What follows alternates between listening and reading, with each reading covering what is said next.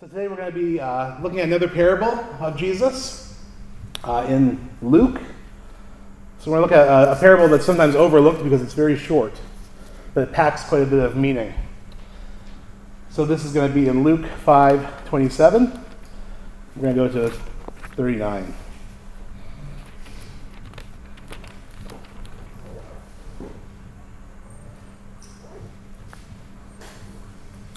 This story happens right after Jesus healed a paralytic. And Jesus, at this point in his ministry, was going around doing lots and lots of miracles. And he was wowing people by kicking demons out of people, by healing the sick, and blessing all those that came to him.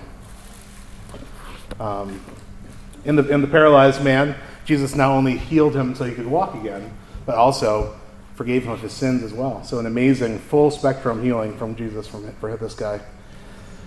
So next in verse 27, after this, Jesus went out and saw a tax collector by the name of Levi sitting at his tax booth. "Follow me," Jesus said to him, and Levi got up, left everything, and followed him. Then Levi held a great banquet for Jesus at his house, and a large crowd of tax collectors and others were eating with them. But the Pharisees and the teachers of the law who belonged to their sect complained to his disciples, "Why do you eat with and drink with tax collectors and sinners?"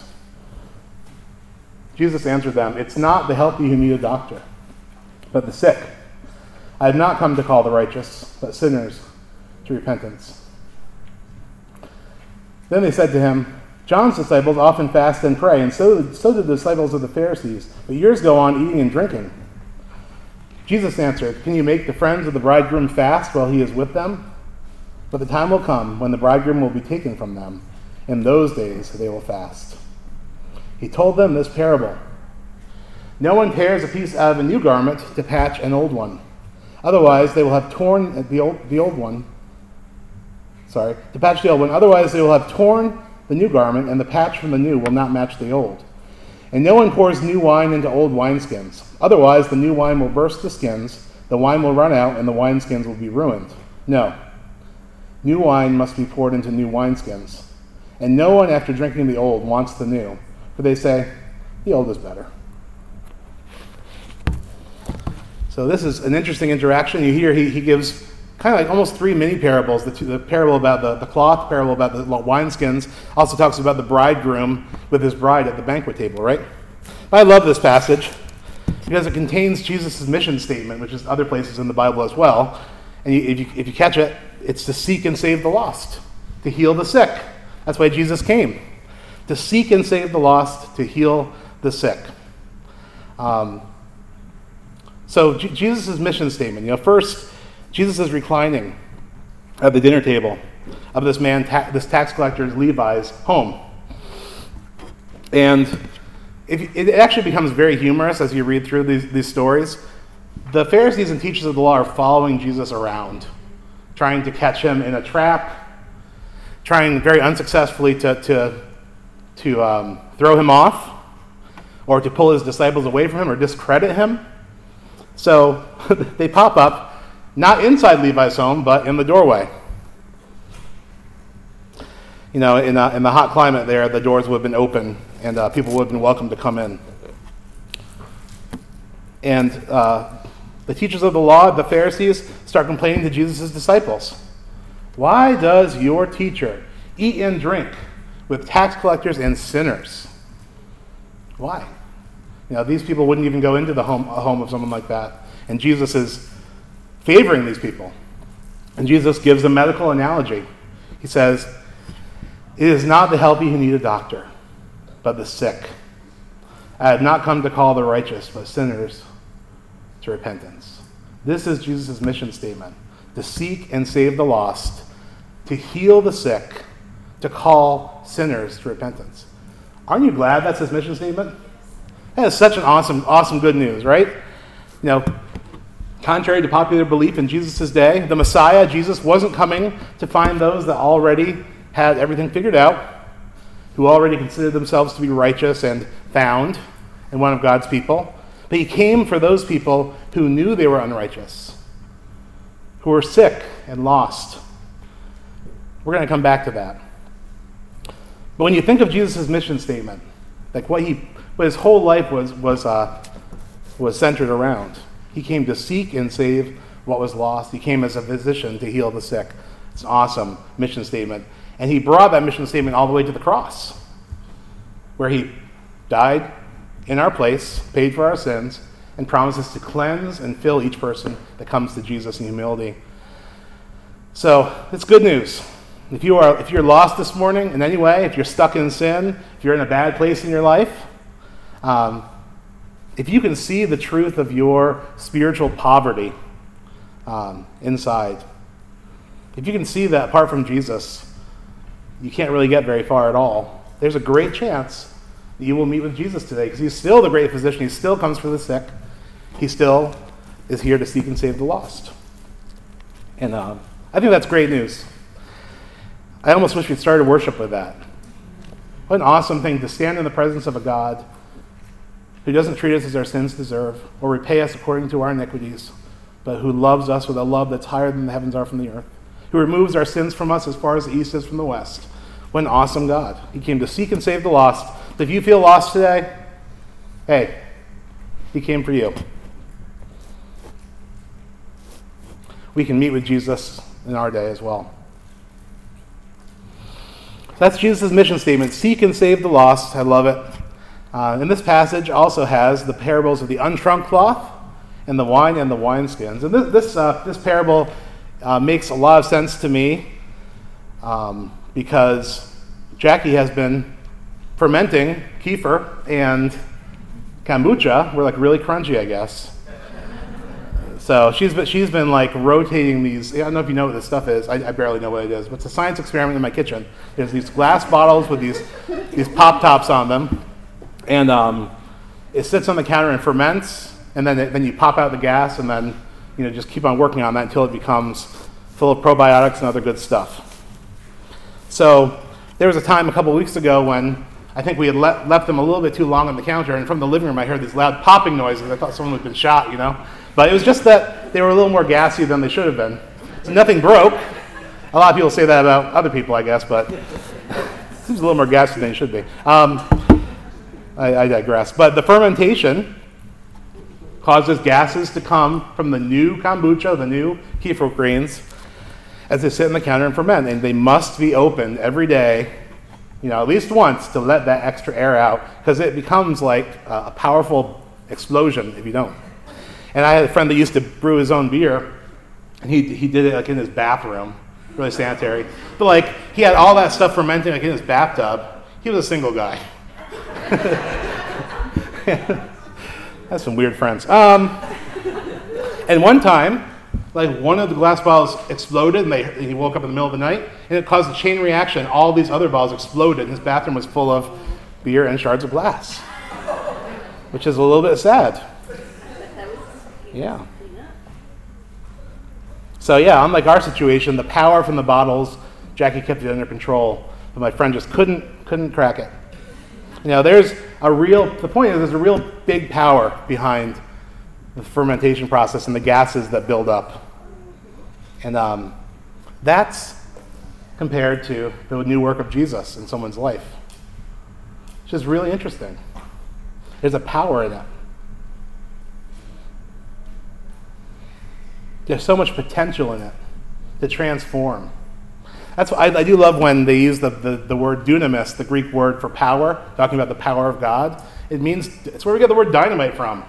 There's a lot of power in the work of Jesus in our lives, in the wine of Jesus. Gotta respect the power. Jesus is saying in these parables, you cannot put new wine or unfermented wine into old wineskins, because the older, more brittle wineskins, which have already been stretched in previous batches, will explode with the gases the new wine releases during fermentation. The result will be all that good wine is lost on your floor, and the wineskin is burst and completely useless, no longer good for anything. So you lose the new wine, you lose the wineskin. You don't do it. And with this, Jesus is saying something like, you cannot mix the old and the new and expect an awesome result when it comes to Jesus. You can't mix the old and the new and expect it to work out. Jesus gives a second parable that shares the same conclusion pretty much. If you take an old garment that's been washed and dried, and it has a hole in it, then you patch the new hole with a new piece of fabric, which has not been shrunk, it will, when it dries, that patch will rip off that hole and make the hole worse than the original hole was. So once again, in this parable, everything gets destroyed, both the old garment and the patch, and both become useless. So Jesus is saying, when it comes to me, do not mix old and new. And to kind of bring some clarity to these parables, we can read some really interesting meaning from looking at the story surrounding these parables. So we're gonna take a look at Levi. The point of these parables is clear. Jesus came to seek and save the lost. Jesus is looking for people who are humbled, who know that they need him. And Jesus' desire is to pour new wine, or the new work of his Spirit, into people who will stretch and grow with it as the powerful work of God ferments and grows inside of them. So Jesus is looking for people who are not so rigid they cannot grow in him.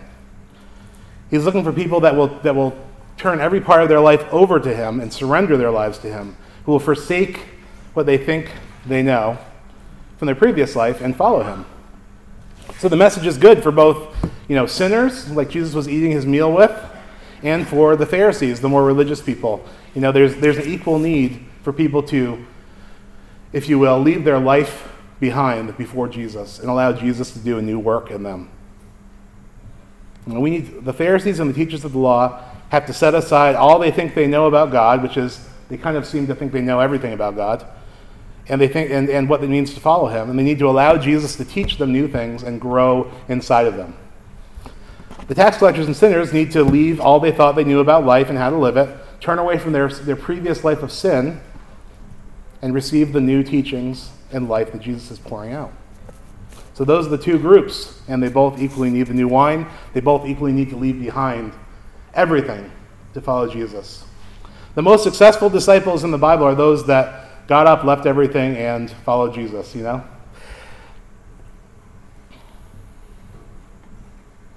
was definitely a difficult situation for the religious people, the teachers of the law and the Pharisees. It was difficult for them to receive anything from Jesus because they were doing very well. The Bible says it's hard for the rich to enter the kingdom of heaven. It says a phrase like that, and the Pharisees were very well off in their society.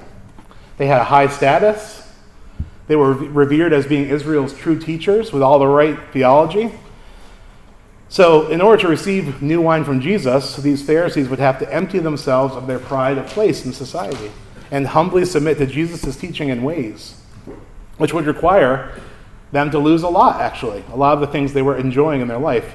The respect of people, going down in status rather than going up, losing their perhaps religious community and friends and respect of people. It would take a lot for those Pharisees to empty themselves and follow Jesus. It was much, much easier for the poor, for tax collectors and sinners who are already kind of outcasts in society to receive from Jesus. They were already looked down on by the masses, especially the religious elite. Furthermore, they got shunned from participation in worship. These poor tax collectors and sinners crowd, they were hungry. They were just rejoicing that Jesus, this renowned rabbi, took an interest in their well-being and gave himself even to the point of having meals with them and having this party with them. That's a very intimate thing for someone to do, to come to your house. So Jesus was then, and he is now, new wine for a new day and a new way of life. To all those who humble themselves and surrender to Jesus, their old ways, whether that be sin or inflexible religion, riches, status, Jesus offers new wine to those people. And it's the valley that's created when someone humbles themselves is where the wine of Jesus flows into, right? It fills the valleys of our lives. It's Jesus is attracted, God is attracted to humility in people. And he gives grace to the humble, to people who are humble.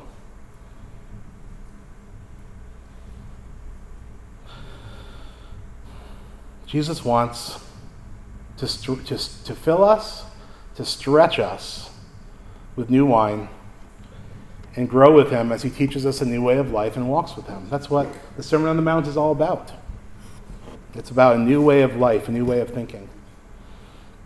So Jesus came to pour out new wine into wineskins, new wineskins. In the beginning of our passage, we encounter Levi, who's later called Matthew. Imagine what that must have been like for Levi. I'm looking at all these Levis in the room here.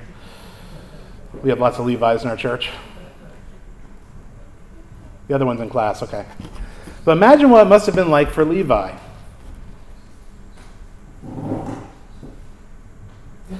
As you sit in your tax collecting booth, in those days people lined up in front of an actual booth to pay their taxes multiple times a year. It wasn't like you sent in your W-2 or did it with Quicken or something. You had to stand in line to pay your taxes manually to a tax collector. So you're sitting at your tax booth. There's a big line of people waiting to pay their taxes. And in the distance, there's a crowd. And you realize that it is Jesus who has become notorious for healing people, for associating with people of low estate, and even casting unclean spirits from people. You know that Jesus is coming towards you. And as you sit in that booth, as the crowd grows closer, all of a sudden, there's Jesus standing right in front of you, looking at you, connecting with you, looking into your eyes. It says in verse 27, after this, he went out and saw a tax collector named Levi sitting at the tax booth. He saw him, and he said to him these very simple instructions: follow me. Now, Levi is a Jewish man. It's a Jewish name. Who worked for the Roman government, which were the people that had his people in captivity and were extracting all these taxes. And his job was to receive people's tax money, and for this reason he would have been considered a traitor to his own people. Not only was he collecting taxes, but if you've heard this before, I'm sure, the tax collectors always collected a little bit more than what was owed, or maybe a lot more than what was owed, and they kept the extra for themselves. That was a perfectly legal thing to do. So Levi is working, if you will, for the enemy. And his people, his family, would have disassociated from him. It would have been a shameful thing. He would have lost family, friends. They would have gained a lot of money in the process, a lot of wealth in the process. That was something that was probably hard to walk away from in any other circumstance. After all, for Levi, it was worth it to lose his community, his friends, his countrymen, his family, to get this extra money. It must have been hard. But Jesus said simply, follow me. And it says in verse 28, and leaving everything, he rose up and followed him. So Levi gets up, he leaves his tax booth, his livelihood, all that he knows in the world, and follows Jesus. That is what a new wineskin looks like. That's what a new wineskin looks like. People would have thought he was crazy, his fellow tax collectors. And the religious people thought Jesus was crazy for calling Matthew. But Levi, also known as Matthew, was a new wineskin. He was ready to receive the new wine of God's work in his life, and he's destined to become the Matthew who wrote the first book in our New Testament, who would stretch and grow with Jesus for the rest of his life into his death. Follow me. There was authority in those words. There was power in those words. I'm sure there was a deep knowing and a deep connection in those words as Jesus looked into his eyes and said, follow me. Rabbis like Christ, like Jesus, he was considered a rabbi in his day. They typically sought the very best and brightest people to be their students, to be their followers. But Jesus chose Levi, a sinner, known by society as being a sinner, someone who was sick. Again, aren't you glad that he came to call not the righteous but the sinners to repentance? He called That's his mission statement, to seek and save the lost. It's awesome. It's good news for us.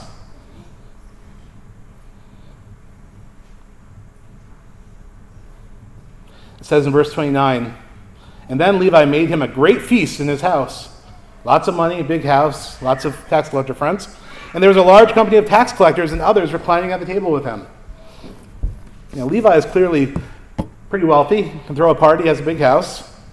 He's excited about this new thing that he's doing, where Jesus said, follow me, and he started following him. And he throws a banquet for Jesus in Jesus' honor and invites all of his friends, who were mostly other tax collectors, and most certainly people considered to be sinners by everyone else in society. You got to stick together when you're beaten down like that, right?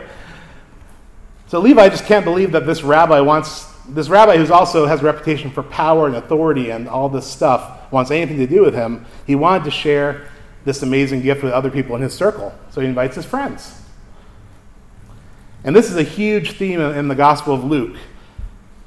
Jesus touches somebody, and then she goes and brings everyone she knows to Jesus. Now this is the most effective way to share Christ with people. Come see what God has done. Come meet this man that knows everything about me. Come meet Jesus. And that's what Levi did. It's really a beautiful thing.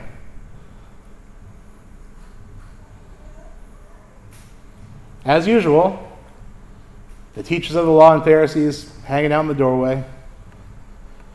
They've kind of been shut down when Jesus gave his mission statement, and they decide to go to some theological questioning of him, which is the kind of their realm, if you will.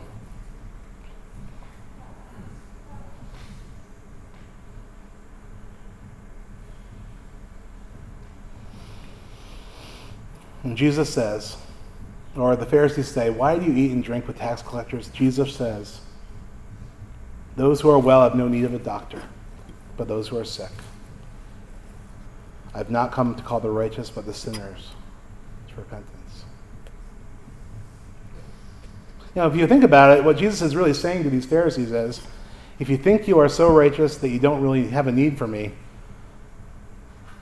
then I'm not going to come and meet you in this place. If you think that you are healthy and everyone else is sick, I'm not going to be able to meet you.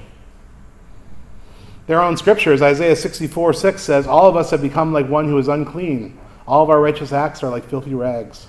We all shrivel up like a leaf, and like the wind, our sins sweep us away. Now that's the reality of what we bring to the table. None of us is truly righteous. Everyone needs Jesus. But if you are so righteous in your own eyes, so very right in your own eyes, so proud of yourself and your place in life, then you no longer have a need for Jesus. And Jesus does not come and meet that person. Jesus is the great physician who came to heal the sickness in the human heart. He came to seek and save the lost. He's come for sick people who know they are sick. And Jesus cannot treat those who believe they are well and refusing to be treated or signing themselves out of the hospital too early. All of us, whether we're following in our own ways of sin or walking in what we consider to be a righteous way, all of us are actually quite sick in reality, which is why we need Jesus continually. And Jesus has come for people like Levi and his friends. If we really realized that our righteousness was like filthy rags, if we've come to acknowledge our sinfulness, if we're humble enough to acknowledge what a mess we are, then Jesus has come for us. That's the good news. Jesus has come for people that realize that stuff.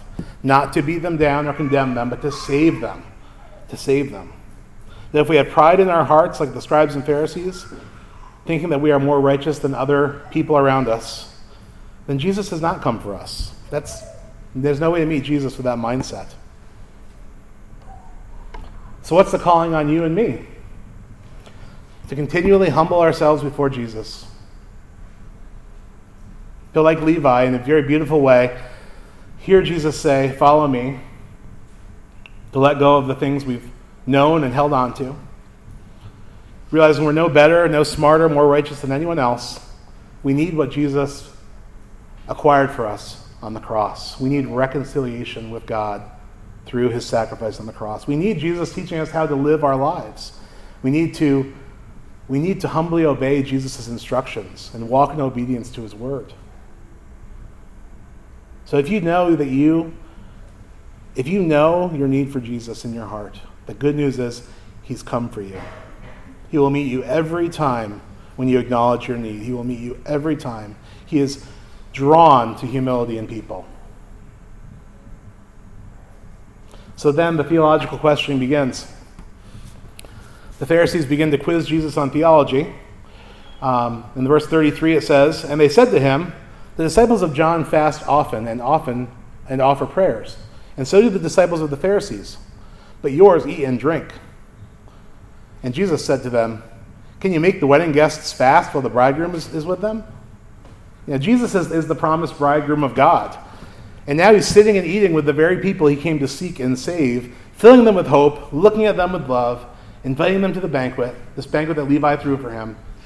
He's with them. He's with the people. Mission statement and mission come together. Jesus' deepest mission. He's doing it. It's a party. And Jesus says to them, yeah, fasting is well and good, but does it make sense to fast and grieve and mourn and wail at a wedding reception? Now, this is the time to party, when I'm with my people. The guests do not mourn when the bridegroom is with them.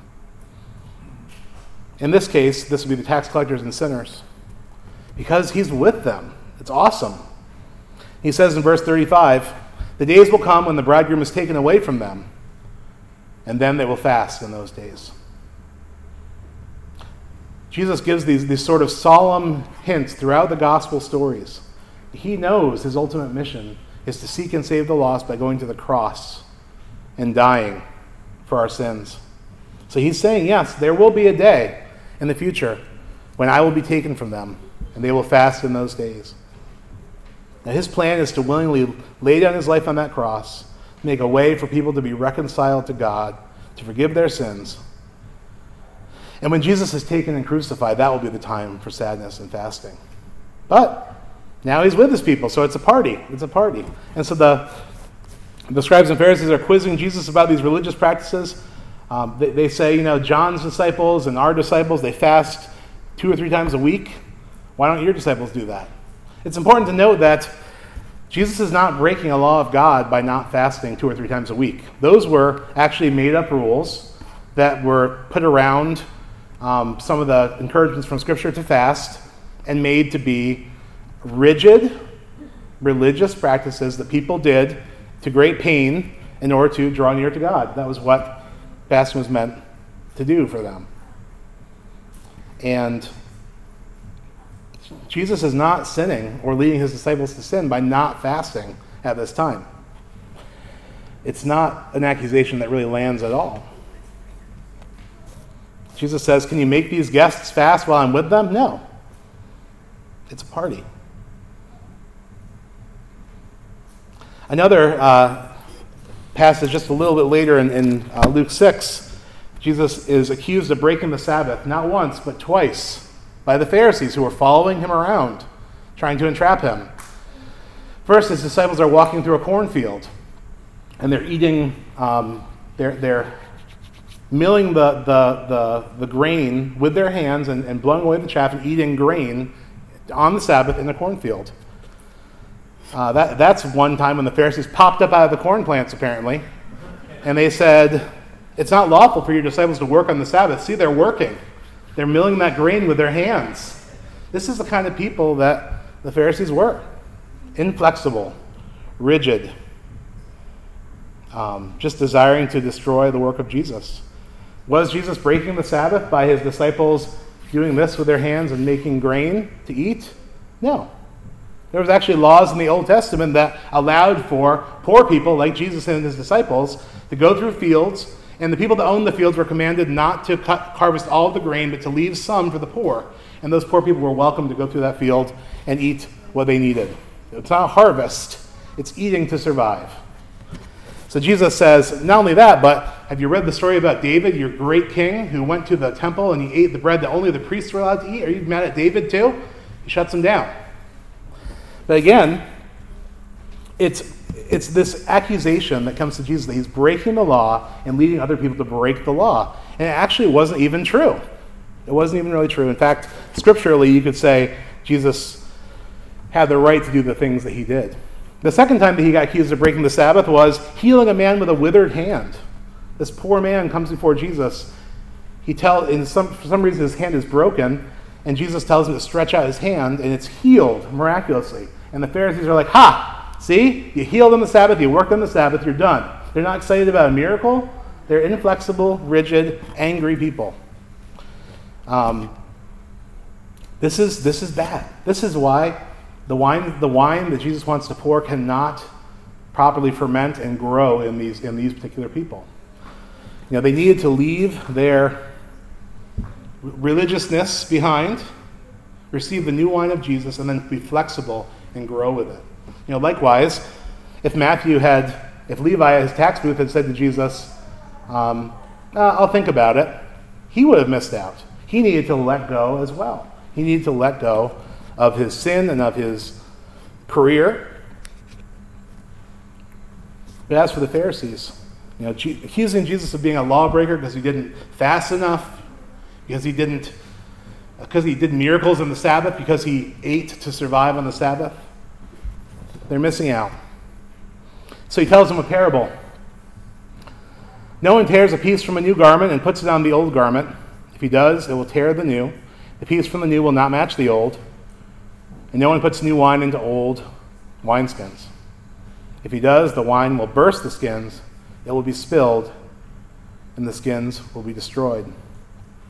So, in two different ways, Jesus is saying, the old that you're holding on to and the new I'm trying to give you do not mix. You can't properly repair a hole in an old garment with new fabric. You cannot pour new wine into old wineskins. It's not going to work. It's going to destroy everything. The Pharisees, Jesus is saying in a very veiled way, but not so veiled really, that the Pharisees could not receive his teachings or even himself because their practices were too narrow and too rigid. And they considered themselves to already be righteous. They didn't see a need for Jesus' death on the cross or his teachings. In fact, they were trying to kill him. That's why they were following him around. And it's for that reason and that reason only that Jesus did not come for them. If they were lost, if they were declaring that they were sick and needing a doctor, Jesus would have come for them. But because they refused and went in the other direction, Jesus did not come for them. They would not let go. But Jesus did come for Levi. He let go. He let go of everything. He walked away from his tax booth in the middle of the workday. So the old life, whether it be a life of sin and extortion like Levi and his friends, or a highly religious life like scribes and Pharisees, also a prideful and sinful way to think, that old life must be left behind when choosing to follow Jesus, or it won't work. So for those who will not let go of their sin, they're going to miss out. For those who will not let go of their pride, religious or otherwise, they are going to miss out, because Jesus' mission is to seek and save the lost, to heal the sick. And to be saved and healed, you have to acknowledge the truth that even your good deeds are like filthy rags. We have to let go of things to follow Jesus.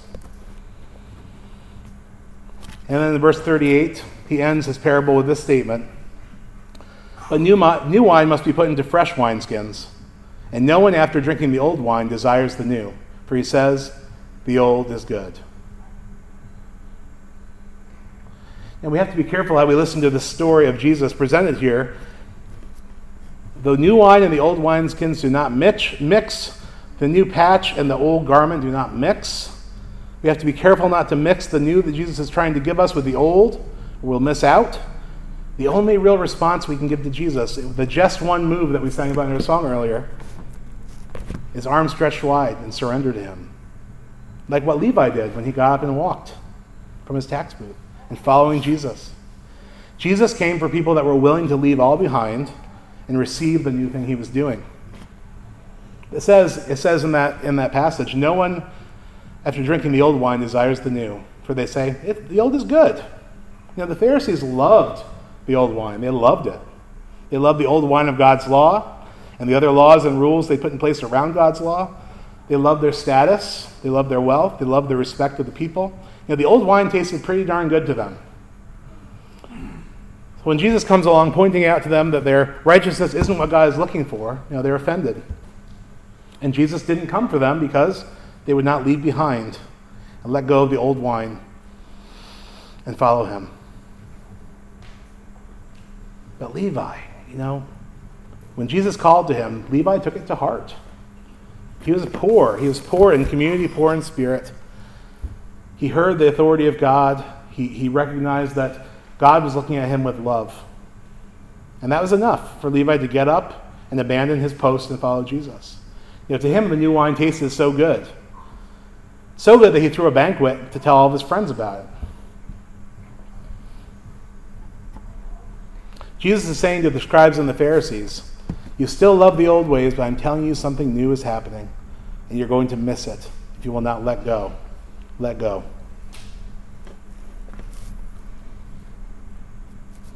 So what's Jesus saying to you and to me this morning through this?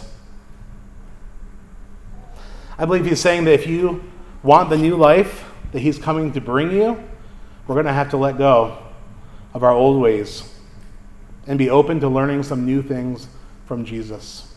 Let go of our old ways and be open to learning new things from Jesus. I often hear when people talk about the Sermon on the Mount in Matthew 5, talks about love your enemies, pray for those who persecute you, these kinds of things. This is new wine teaching. And a lot of people, they think, well, this is just figurative language. This can't be literal. Is it really possible to do this? Yes, it's new wine teaching. But you must let go of the old stuff to get the new teaching. Maybe you've always learned the idea of eye for an eye and tooth for a tooth. If you're good to me, I'll be good to you. If you hurt me, I'll hurt you. And Jesus says, love your enemy. Pray for those who persecute you. Bless those who curse you. And that's a new thing. That's a good thing. If you want to hold on to the old way, you won't be able to accept the new way that Jesus is bringing us.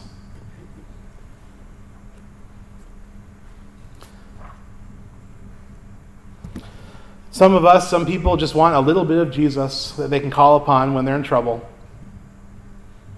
But here Jesus is saying, I've come to make you into a new person altogether. 2 Corinthians 5:17, very famous passage. It says, therefore, if anyone is in Christ, the new creation has come, the old has gone, and the new is here. The new wine changes everything about you. That word is literally the word for metamorphosis in that passage of a caterpillar turning into a butterfly. We need to have this attitude, like Jesus said of the little children. Remember when he did the parable of him holding the child and saying, unless you change and become like this child, you will not enter the kingdom of heaven. We need to learn to live in this new kingdom of Christ from the ground up, letting go of what's behind us, trusting in Jesus. And I think that if we're willing to let go, then we can learn from Christ. But we hold on to things with such a death grip, and we hold on, and Jesus says, let go. And over again, we hear Jesus saying to us, let go, and we hold on so tight to things. Last fall, the big verse I was preaching on was Matthew 11:28-30 from Gentle and Lowly, where Jesus says, come to me, all you who are weary and burdened, and I will give you rest. Take my yoke upon you and learn from me, for I am gentle and humble in heart, and you will find rest for your souls. For my yoke is easy and my burden is light. Come to me, and I will give you rest. You must take the old yoke off, the old thinking, the old teachings, the old ways of living, the old beliefs, present ourselves before Jesus, and take on his teachings, his way, to follow him. We all have to leave everything behind to follow Jesus. So the worship team is going to come forward. We're going to sing the song about the goodness of God. And I want to ask that the Holy Spirit would reveal to you what is it that you could be holding on to that represents the old wineskin in your life. Is it a certain sin that you won't let go of, where Jesus asks you again and again and again, let go. Let go and follow me. But you just can't do it. But this morning, if you will let go of that sin, I believe Jesus has come for you. And just like with Levi, he's gazing at you, saying, come, follow me. Drop that. It's weighing you down. It's so easily entangled you. It's so heavy. Drop that. Take my yoke upon you and learn from me. Or maybe there's some form of prideful self-righteousness that makes you think you're better than other people. Maybe you have that. It's really easy to fall into that, and it's really easy to let that consume you very easily. To think you're better than other Christians, hear God better, do things better. It's a pride of place and a pride of heart that keeps the work of God from coming into your life. And Jesus' word to us in that is that the old and the new cannot mix. You've got to let go of that pride. You've got to let go of that false righteousness. And just realize that you need me. And come to me, cling to me, and I will give you life. So the invitation of Christ is, come to me, all you who are weary and burdened, I will give you rest. Take my yoke upon you and learn from me, for I am gentle and humble in heart, and you will find rest for your souls. For my yoke is easy, my burden is light. Let's come before the Lord in prayer together.